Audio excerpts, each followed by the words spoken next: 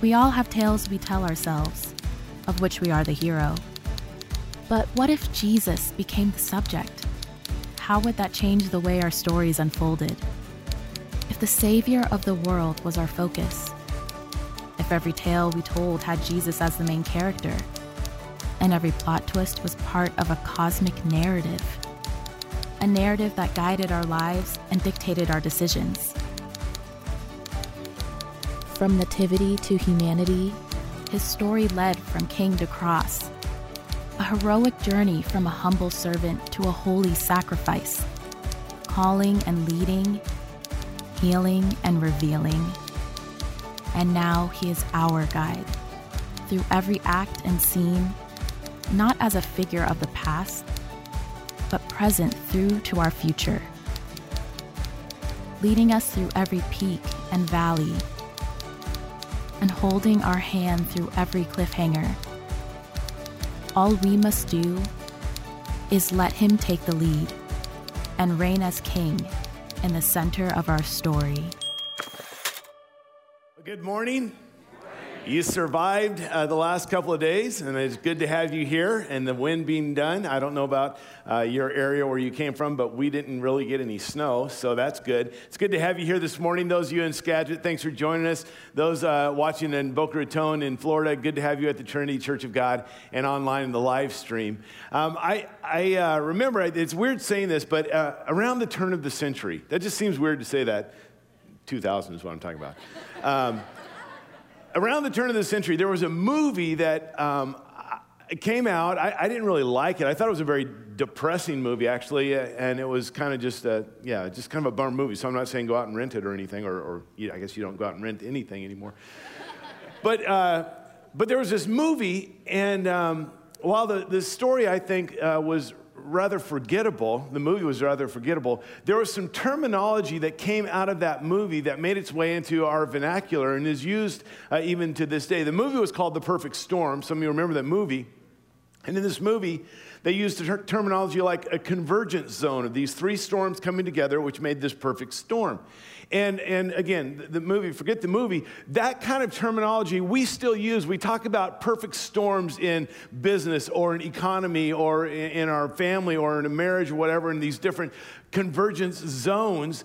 And I don't know about you, but there have been some times in my life where I've had some of these perfect storms where there's this convergent zone. And I'm not talking about little things like, well, okay, the tire was flat when I went out to the car and the kids didn't get their homework done and the cat coughed up a fur ball. Not that kind of stuff. All that's taken care of in a matter of a day or so. I'm talking about when there's major things that happen with life, with health, with work, with kids, with marriages and all these kind of things. And several years ago, and I'll spare you the details, but I had one of these seasons of some major things happening, some major stuff in our family.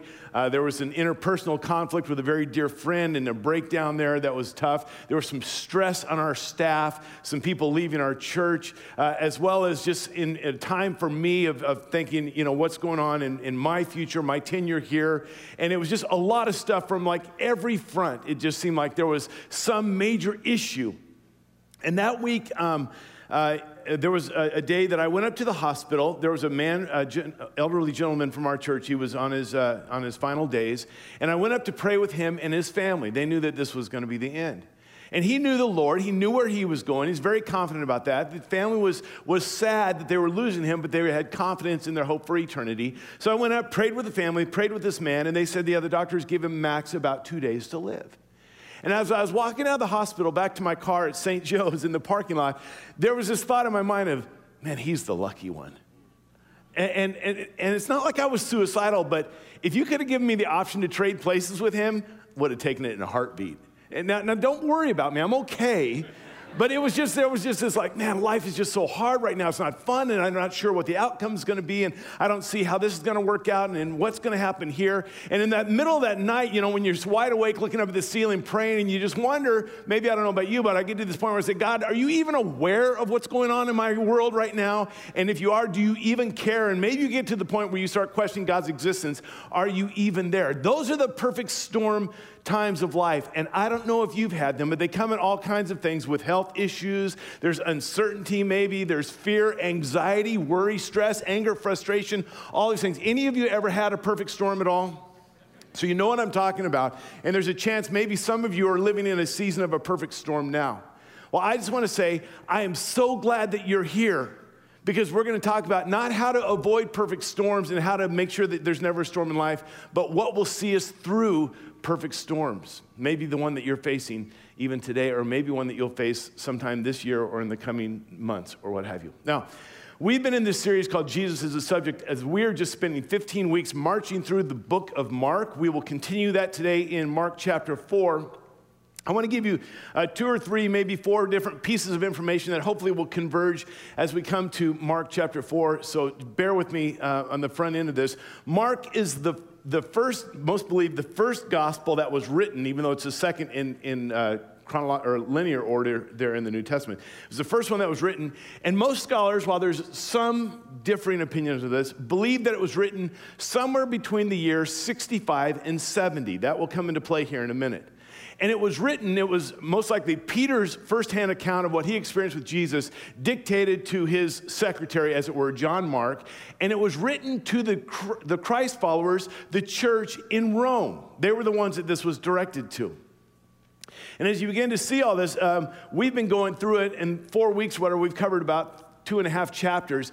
Over the next couple of weeks, we're going to have to skip over large portions of this. We got to speed the pace up a little bit. That's why I hope you're reading this on your own, studying it on your own. And today especially, we're just going to blaze over the majority of chapter 3 and chapter 4 and only land on one piece of that. I'll give you a little catching up with this. Jesus has started his earthly ministry. There's a meteoric popularity. I mean, people are coming from everywhere. The things he says, the way he teaches, the authority that he has, the things that, this new ideas that he brings, the things that he does as he heals, as he does these miracles, his sparring with the religious leaders, and people love him. And there are multitudes, thousands of people that are coming. Everywhere he goes, they're there. Wherever he goes, they follow him. They show up there. And out of these multitudes of people, these thousands of people, Jesus spends a night in prayer, and then he chooses 12 to be with him. We refer to them as his disciples. He chooses 12 out of these thousands, so he's kind of put together his team. And while everything is going incredibly well, there's a couple groups that are not nearly as excited about Jesus and what he's doing. One is the teachers of the law. In fact, the teachers of the law, and this is a part that you'll have to read on your own, they come from Jerusalem, and they quote a line out of Bohemian Rhapsody to Jesus. Now, you were not aware of that.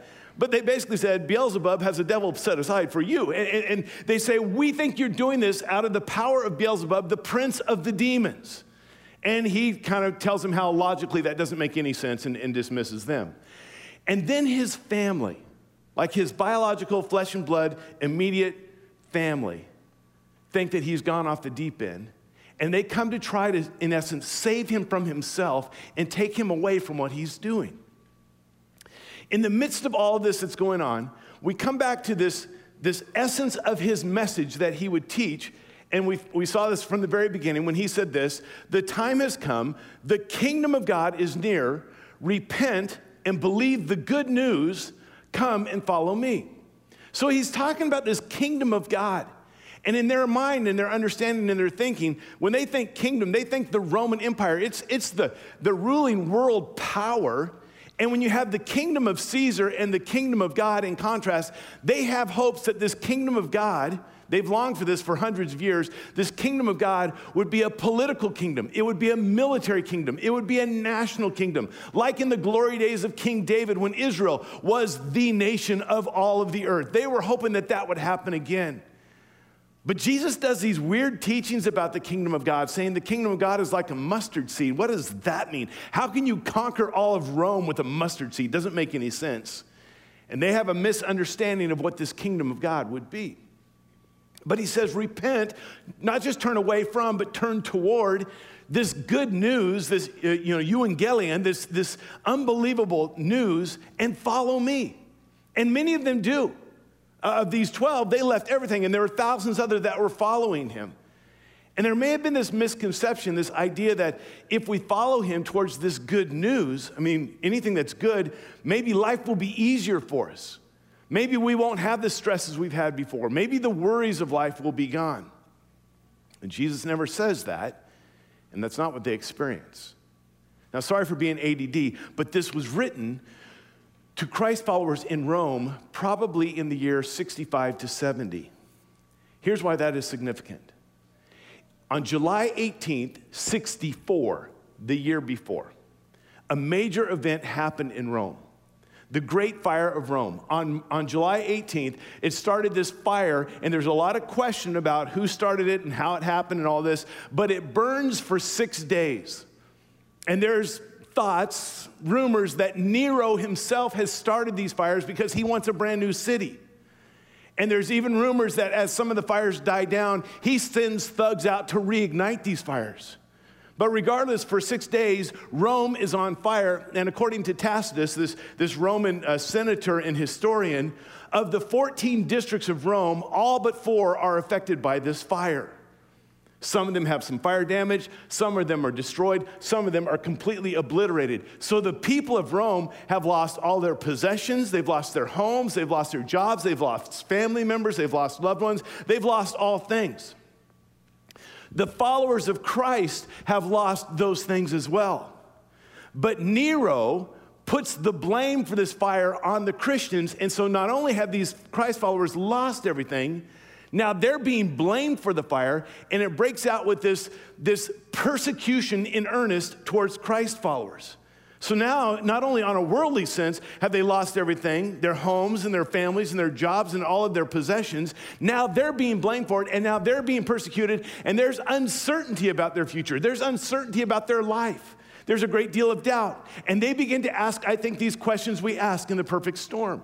God, are you even aware of what's going on in my world here? Do you even care? Are you even there?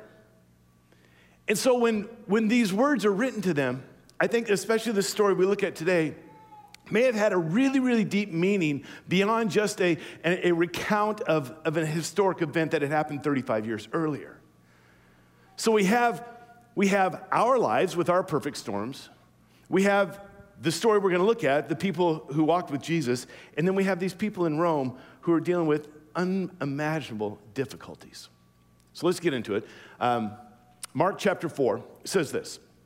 Again, Jesus began to teach by the lake. The crowd that gathered around him was so large that he got into a boat and sat in it out on the lake. While all the people were along the shore at the water's edge, he taught them many things by parables. Most likely they're outside of Capernaum on the Sea of Galilee. It's referred to as a lake here. In a boat, most likely one of the fishing boats from Peter, James, John, Andrew, or their dads. And he's there and he's teaching. And this is one of the rare occasions, I've told you if you've been with us in this series, in the Gospel of Mark, it's often said that Jesus teaches that he does teach, but not what he teaches. This is one of the rare occasions when he actually tells what Jesus teaches. And you can read this on your own in Mark chapter 4. He tells 3 or 4 of these parables, these short stories that have a meaning to them. Sometimes they understand them, sometimes they don't. He's talking about, the seed, the word of God being like seed and different kinds of soil. He's talking about the kingdom of God being like a farmer with seeds and these kind of things. And some of you would be thinking, boy, it'd be nice if our pastor would just tell us 3 or 4 stories and then dismiss us. We'd be out of here in 15 minutes. I'm not Jesus. And furthermore, I don't think it was a 15-minute sermon because it says he taught them many things. Mark just doesn't record all of them. Maybe he went on and on and on. In fact, it kind of implies as he gets in this boat and he starts teaching that he does teach for a while. Because if you go to verse 35, it says, that day when evening came. Starts at 10 a.m. for the 10 o'clock service. And goes, and I love this passage. That day when evening came, he said to his disciples, let us go over to the other side of the lake. Leaving the crowd behind, they took him along just as he was in the boat. There were also other boats with him. So there's some details with this. Like, okay, are those significant at all? So here's Jesus. He's been in this boat. He's been teaching for who knows how long, but evening comes, and he decides, hey, let's get away from the crowds. As you've been reading, everywhere he goes, there's a crowd. The multitudes came. They followed him. They couldn't even slow down to eat. I mean, there's so many. He says, let's go across the lake. That way we can get away from the crowds for a while. Because this was a pretty good-sized lake. It's not like Lake Padden or Big Lake where you could just walk around the trail and meet them on the other side. I mean, it's miles. So they said, if we go across the lake, we can get away from the crowds. Then we can have a little bit of a break because they've been pushing it pretty hard. In addition to that, you have these 12 guys that he's just put together. And we've got this picture of the Last Supper, Da Vinci's Last Supper painting, where there are all these guys sitting around having dinner. Some of them are just getting to know each other. Now, granted, some of them are brothers and some of them are cousins, but you've got a tax collector that they hated before this. You've got this zealous guy who's this rebel. You've got this religious Judas guy. You've got these fishermen that are uneducated. You've got this hodgepodge group of 12 guys who didn't grow up together all together. And so maybe Jesus is saying, hey, we need some team building time. We need some male bonding. Let's go. We can do the trust fall. That'll be it. Let's all go. We'll have a little bit of a retreat so we can coalesce this team together because they're going to be spending the next 3 years together. And it says there's other boats with them. And you can say, well, maybe people were following them. Now, my thought is, because it's Jesus and the 12, there's 13 of them. These are smaller fishing boats. They're not all going to fit in one boat. The Coast Guard would not go for that at all. There wouldn't be enough life vests for anyone. So there's multiple boats maybe that they're going in, kind of this armada across the Sea of Galilee with 3 or 4 boats, and here they are. These guys, some of them, have done this 100 times or more. They grew up on this lake, some of them. They grew up in these boats. These were their boats. They knew this lake. They were fishermen. A little bit about this lake or the Sea of Galilee. It's not sea like we think of it. It's a freshwater lake, the Sea of Galilee, but it's big. From north to south, it's about 13 miles long, this lake. And then from east to west, it's about 7 or 8 miles across. So it's a pretty good-sized lake, freshwater lake. Here's the interesting thing about the Lake of Gennesaret or the Sea of Galilee, is that it's 680 feet below sea level. It's inland, but it's down. And it's surrounded by these mountains. On the west side is Mount Arbel, and there was the Valley of the Doves that goes up that way. To the north is the big Mount Hermon, but all the surrounding foothills in the mountains. Over to the east is the Golan Heights. You've heard that, the heights of Haran, the Bashan, up in that area. And there's this plateau of Trachonitis. And in these areas, the highlands around, there are these canyons, these ravines, these valleys. The word wadi, W-A-D-I, these wadis, these channels that come down. And what was frequently the case is from the higher elevations and from the cooler elevations, the wind would sweep down these valleys, these ravines, these canyons, and as they came down, they would be compressed, and then it would all be dumped out onto this lake down below sea level. And that's what happens in this occasion. The weather started getting rough. The tiny ship was tossed. If not for the courage of let's read it from the Bible, verse 40. A furious squall came up. Anyone experienced something like this in the last 24, 48 hours? Yeah. Here's an interesting thing. I find the Greek word for furious is like megatos. Like, this is the mega wind. I mean, this is the big one, okay? A furious squall came up, and the waves broke over the boat so that it was nearly swamped. So you have these mega winds that are coming in, and everything is in turmoil. And the waves are breaking over the sides of these boats, and they're trying to bail it out, and it's almost swamped. Now, some of you have heard this story, and we think, okay, I know where this is going. I want to pause here because there's a point that we sometimes don't recognize.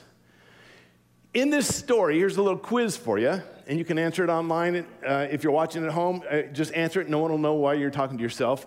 Skagit, join in on this one. They're in the midst of this storm out on this lake, out on this sea. Question is this: whose idea was it to go across this sea in the first place? Jesus. Good. It's the Sunday school answer. You can't go wrong. Jesus is the subject. I mean, it's in the title of the series. Whose idea was it? Jesus. It was Jesus' idea. So you could almost say Jesus got them into this mess. because it was something that Jesus said. And here's the point I don't want you to miss, because this causes a great deal of confusion for us as followers of Christ sometimes. Sometimes it really messes us up because we follow a false assumption. The storm came in their obedience. When they were following Jesus, when they were obedient to Jesus, they encountered a storm. Here's the false supposition that we believe. We believe that if we follow Jesus, if we obey Jesus, then there's always going to be blessings, because this is the life in all of its full, right? This is the good news of the kingdom of God, that there ought to be a one-to-one correlation. I obey Jesus, I get blessings. I follow Jesus, I get the good life. And we can often think that as long as I'm walking with Christ, as long as I'm doing everything I should, as long as I'm following God's way, that somehow I'm guaranteed to always be healthy, to never have any disease, that cancer would never enter in my body or the family, that I would always have strong finances, that I would have the career of my dreams and it would be going up to the right. I would experience marital bliss for many, many decades. My children would be well adjusted. They'd have great grades, that my house would always be warm, my refrigerator full, my bank account up, and my blood pressure down, that it all will be good and my team will always be in the Super Bowl. That this idea that there's this direct correlation, and the problem with that is, when we get hit with a storm, we either assume, I must have done something wrong, I'm being punished for something that I've done, God is somehow disappointed, God's angry, God's getting back at me, and we begin to think that because of disobedience, we have storms, or if we have storms, there must be disobedience. They encountered the storm in their obedience. Jesus himself would say, hey, the sun shines on the just and the unjust, and the rain falls on the righteous and the wicked. What he was saying is, there are times that good things happen to bad people, and bad things happen to good people. John 16:33, he would say this, I have told you these things so that in me you might have peace. In the world, you will, emphatic here, you will have trouble. This is not a fear tactic to try to get us to obey God to avoid it. He says, listen, I am stating reality.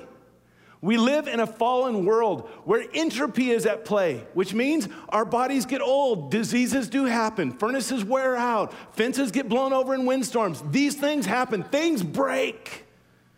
And we live in a fallen world where evil exists. People make decisions. We make decisions. Innocent people are impacted by the decisions that people make that they shouldn't have made.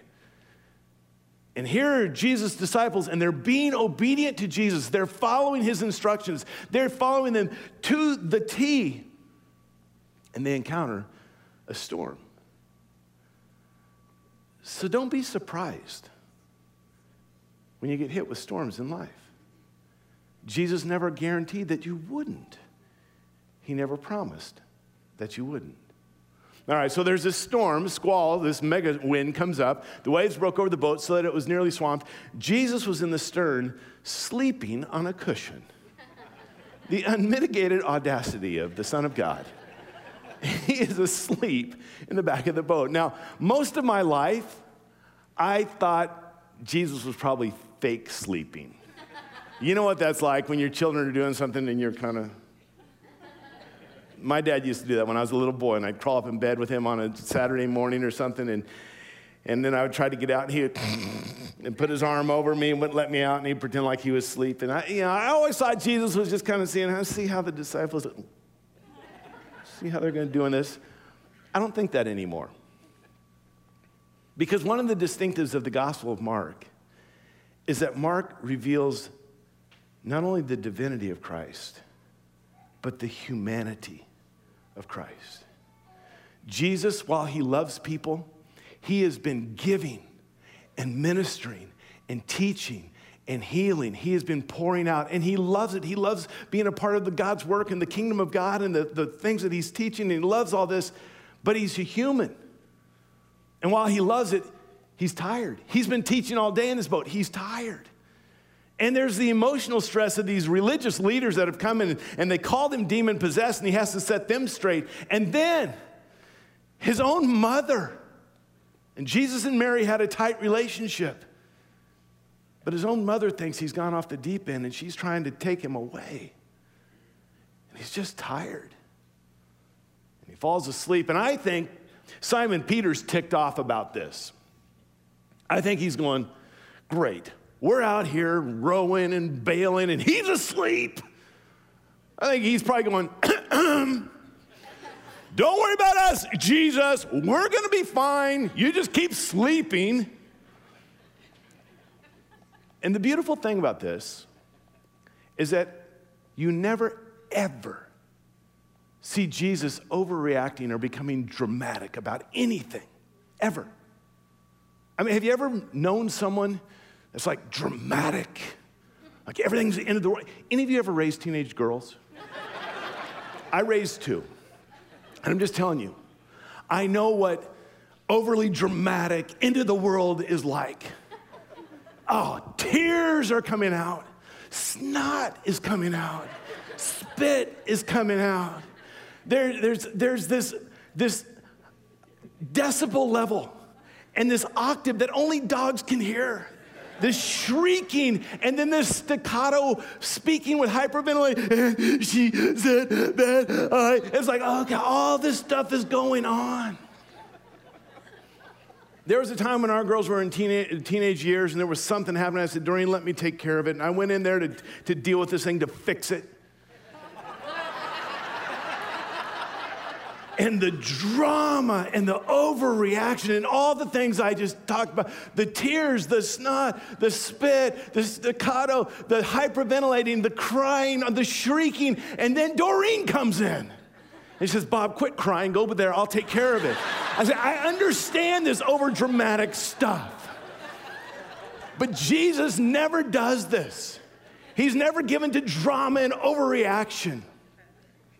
In fact, I wonder, as Jesus got in the boat that day, if maybe he didn't just quietly quote Psalm 4:8.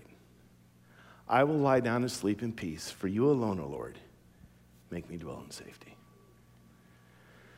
And here's the other thing, that Jesus is asleep maybe because he trusts these guys. You guys know this lake better than I do. These are your boats. You've been out here before. They should have taken great comfort in the fact that Jesus was not disturbed. Let me just tell you something. If you're ever in a situation and Jesus is freaked out, you're in trouble. They should have taken great comfort that he's fine. They did not. Jesus was in the stern, sleeping on a cushion. The disciples woke him and said to him, Teacher, interesting. They don't say Lord. At this point, they know him best as a teacher. Though they've seen him do some incredible things, he's a teacher. Teacher, don't you care if we drown? Now, there's some significant things about this, not only that they're identifying him as a teacher, not as a Lord, but these guys, some of them anyway, they've been on this lake in the midst of storms. For them to get upset, this was definitely the Megatron storm of all storms. This is a 100-year storm. They've not experienced this before. And they're asking the same questions we do. Hey, are you aware of what's going on around here? Do you even care? Hello, are you even there? They're asking the same questions we ask in the storms. And it says this, he got up. Now again, this is my speculation, but because Jesus is not prone to drama and chicken little responses, this is what I think happened. Teacher, don't you care that we're about to drown?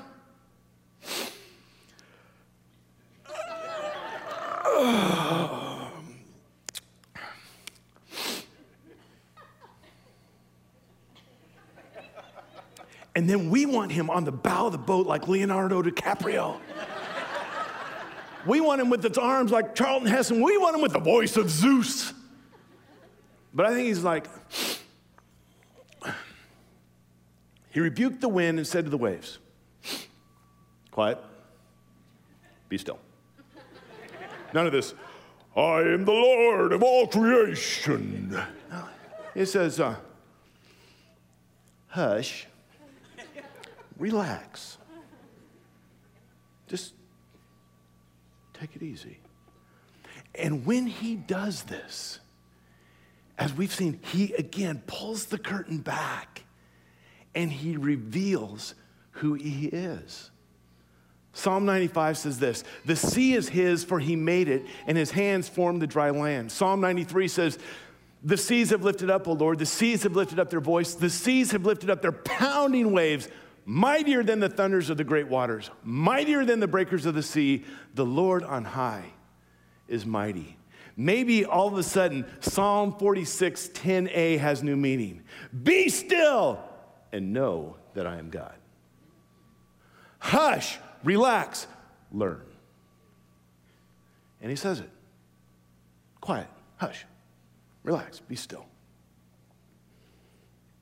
Then the wind died down, and it was completely calm. Yeah, to me, the visual of this is this Rottweiler pit bull type dog that is chained up, and he's barking and he's lunging and he's snarling and he's growling and he's showing his teeth and he's tugging at this thing, and his owner says, sit down. Hush, relax. And it just goes still. And then I think Jesus says, all right, now, because now there's no wind, so any sails they have aren't going to work. It's just quiet. And they're not saying a whole lot. The wind is quieted down. The waves are quiet. There's not even lapping on the boat. It's quiet. He says, now, I'm going to ask you guys a couple questions.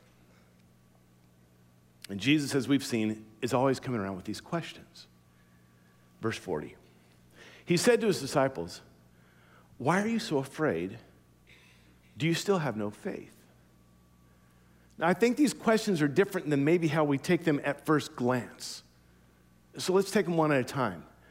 Why are you so afraid? Well, that's obvious. Jesus said the mega squall came in, and there was the wind and the waves and the swamping in the boat. We've never seen anything like this, and we're going down. Besides that, we're responsible for killing the Son of God before the crucifixion. It's going to mess up the whole story. Why do you ask this? And Jesus probably said, no, wrong question. I didn't ask what you were afraid of. I asked you why. Because it's not the details of the circumstance, but it's the source of your confidence. I see the wind. I get that. I understand the waves. I made them. Yeah, the boat. Yeah, I get that. But what is the source of your confidence? Is it in your boat? Is it in your ability? Is it because you know this lake? Is it because you can bail? I mean, why are you so afraid?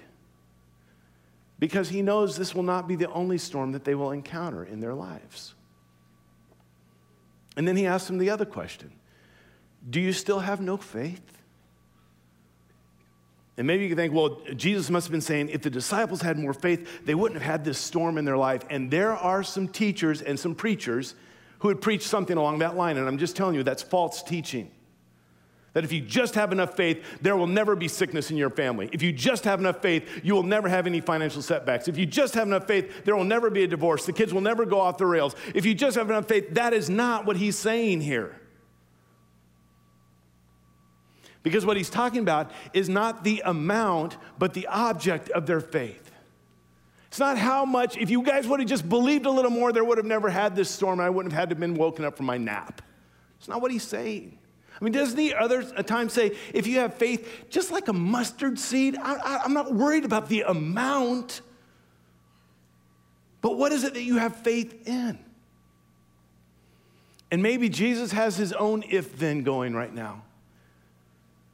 To know that if they can learn to trust him, if they can learn to have faith in him, if they can learn to put their confidence not in themselves but in him, then no matter what storm they face in life and no matter the outcome of whatever storm they face in life, they'll be okay.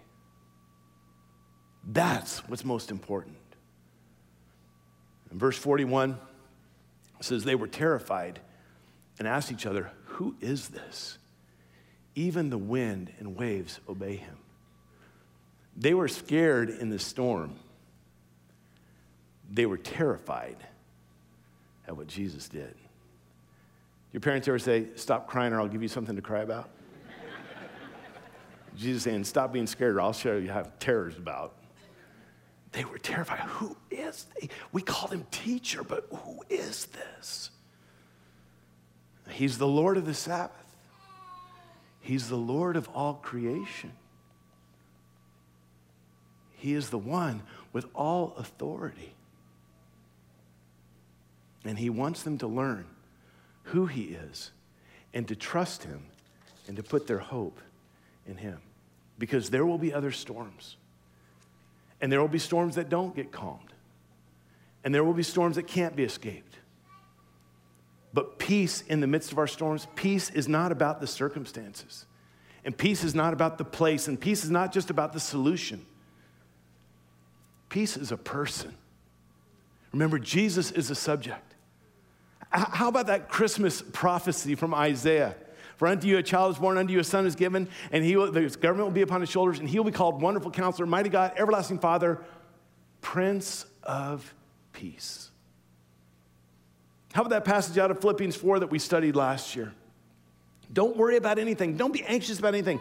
But in everything, by prayer and petition with thanksgiving, present your requests to God, and the peace of God, which transcends all understanding, will guard your hearts and your minds in Christ Jesus.